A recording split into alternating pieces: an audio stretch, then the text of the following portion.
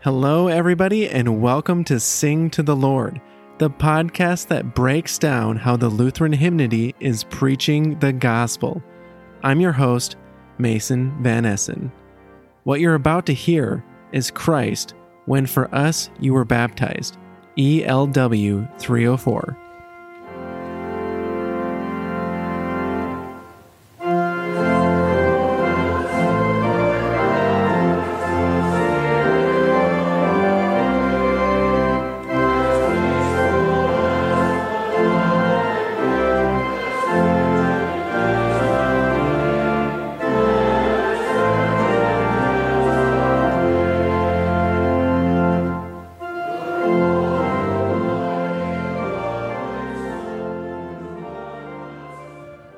Welcome to Sing to the Lord, a podcast about Lutheran hymns. And this week we have Zachary Brockhoff back with Lars Olsen to break down this week's hymn of the conversation today, Baptism of Our Lord. Yeah, so we're starting this on the Baptism of Our Lord. Zachary, why did we choose this hymn for this day of the year, and why are we starting with this with the Baptism of Our Lord? Yeah, one of the, most honest ways I can answer that is that there are a good number of hymns from which you can choose. Right. You have a bit more luck here than, a random summer Sunday in August. The 25th Sunday after Pentecost, you'd have to do some fishing. But here, baptism's a topic. Lots of people have written many things about baptism. And of course, Jesus' baptism is even more specific. It gives us more to talk about. Many people are going to reference this particular weekend as the beginning of Jesus' ministry when he's baptized, and so it seemed the right time to begin this podcast.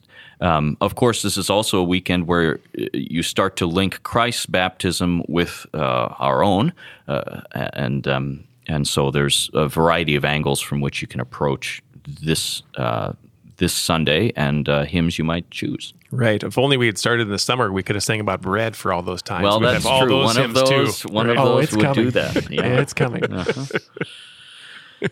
Well, tell us a little bit about this hymn. Christ, when for us you were baptized. Sure. So you heard a little bit of this at the beginning, and it's a hymn, obviously, that deals with the baptism of Jesus. It's one that was written for a specific purpose. A lot of the hymns we'll talk about were written, somebody scribbled it down, and it gets taken care of over the years with committees meeting and saying, should we keep this one or throw it out? But somebody specifically requested this hymn to be written for the baptism of Jesus. It first appeared actually in the hymnal 1982, which comes from the Anglican branch of our Lord's Church. And it's new to the red hymnal, cranberry hymnal we use in the ELCA, hymn 304. So they specifically asked for a hymn based on Jesus' baptism, and this is what they got out of the deal. And it's relatively new. Yeah, it's quite a good hymn. What would you say this hymn offers more than just a retelling of Jesus' baptism? Sure. Well, first, it does a pretty good job in 4 short stanzas. It's a pretty short hymn. Yeah. Talking about what goes on during or around Jesus' baptism. The interesting parts, though, are where it breaks off from maybe what Scripture says and simply what Scripture says and gives you a little bit more. They start to add a little bit more opinions. And so this is the Anglicans invading the Lutheran hymnal here, and they actually have something pretty helpful to say about baptism. Yeah. One of the things that struck me, it's fine to say that in the first stanza it says, Christ, when for us you were baptized, God's Spirit on you came, as peaceful as a dove and yet as urgent as a flame. Well, one of my first questions was, what in the world does this hymn writer have any business talking about what the Spirit's doing? But I think we can understand that in a couple of ways. It's not just that the Spirit's there and sort of descends. That's the peaceful moment and God actually speaking, right? You are my beloved Son, giving the promise. But then the urgency here is, of course, where this sends Jesus out into ministry to actually die for the sake of the world. This is, I think, the two-pronged approach to what they're after. And so that takes a little bit of explanation, right? So whether you give that in the bulletin or perhaps that's something you reference in the sermon as a preacher, I think that only supports what the congregation then turns around and has to sing. I mean, you hardly hear a sermon that doesn't say, after Jesus' baptism, he's driven out into the wilderness. These things almost go together in some sense. They do, yes. Or if you don't hear it on baptism of our Lord, you hear it later, first Sunday of Lent. Right. Right, that these things are linked. And so there's an urgency to this. It's really interesting because the dove is often taken just as the symbol of peace. Right. But it doesn't really say that there's just this kind of peace in the water and Jesus just sits there and takes a bath, right? Sure, right. No, there is this urgency at Jesus' baptism. And then, of course, the Spirit is also connected with the flame, not just with the dove. And so this is playing with that to say the Spirit isn't just kind of like this peaceful calm that you feel, but is the actual Holy Spirit that is bringing peace to the world through the urgent ministry of Christ. Right. Yeah. The other thing I love about this hymn is just the first line. Christ, when for us you were baptized. Sure. That's not quite scriptural in terms of Jesus' baptism, but that's absolutely why he's being baptized, is for us. Right. Not for him, but for us. Right. Yeah. Yeah, it's a helpful first stanza, I think. The remaining stanzas tell us a little bit more about why Jesus is baptized, gets a little more specific about why he's baptized for us. Right.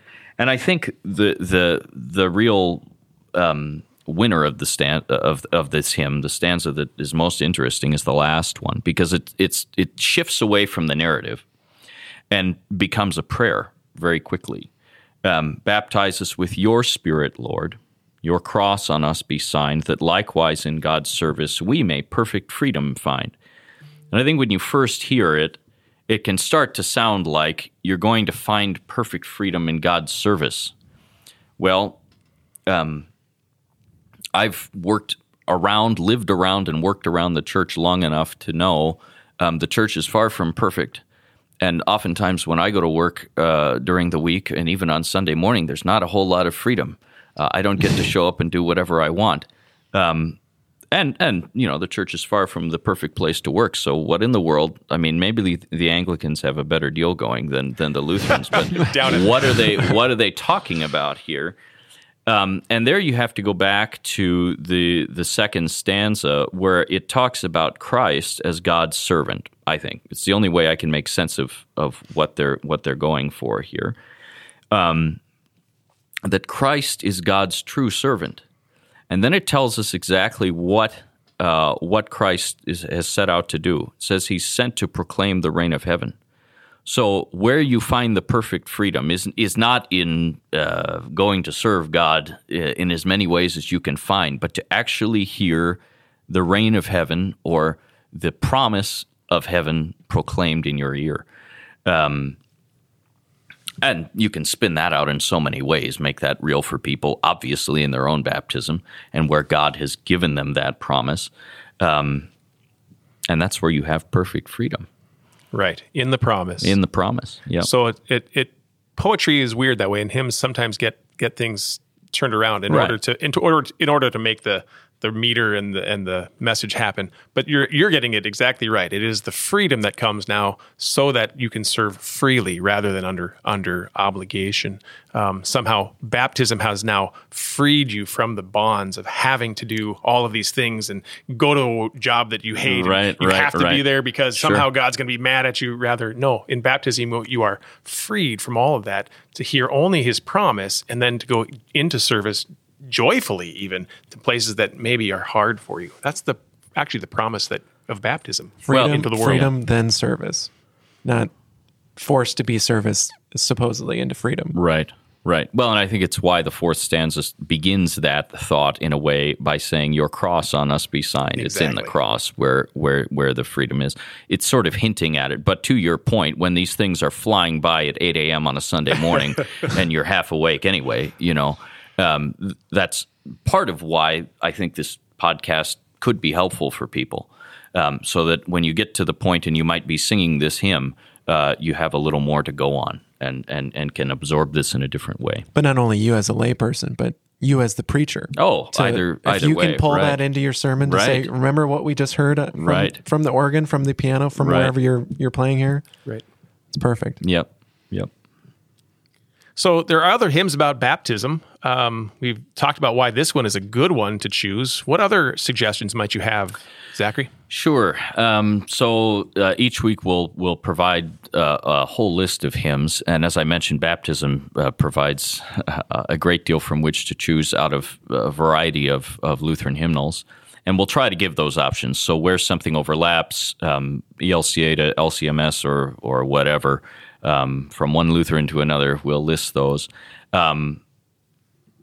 Because there are so many different ways you can speak about baptism, and the sermon may land in a specific place, you want to be giving thought to this. And I would think of that especially around sermon time, right, as the hymn of the day or the sermon hymn. Take your pick how you want to title it. So one might be like this is specifically picking up Jesus' baptism. Okay, Christ, when for us you were baptized. Another one you'll see on that list is one that will speak, as Luther does, about baptism as a once and for all time event at the font to which Christians are to return every day, to remember baptism. That's Remember and Rejoice in this hymnal, ELW 454. A slightly more contemporary take on the topic of baptism comes from a Minneapolis poet, and this comes in the form of the hymn "O Blessed Spring," number 447.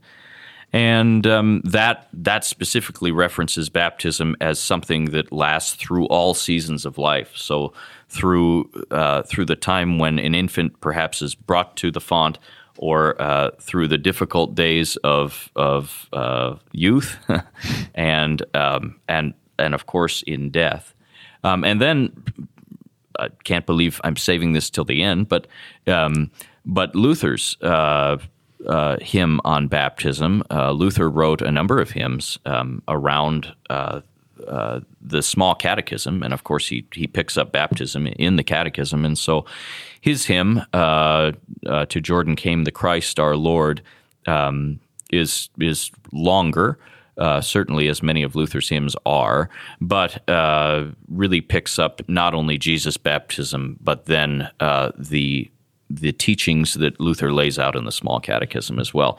So there's no one way to approach this particular day in terms of hymnody, and you can come up and mix and match the way you need to support the message you're looking to preach.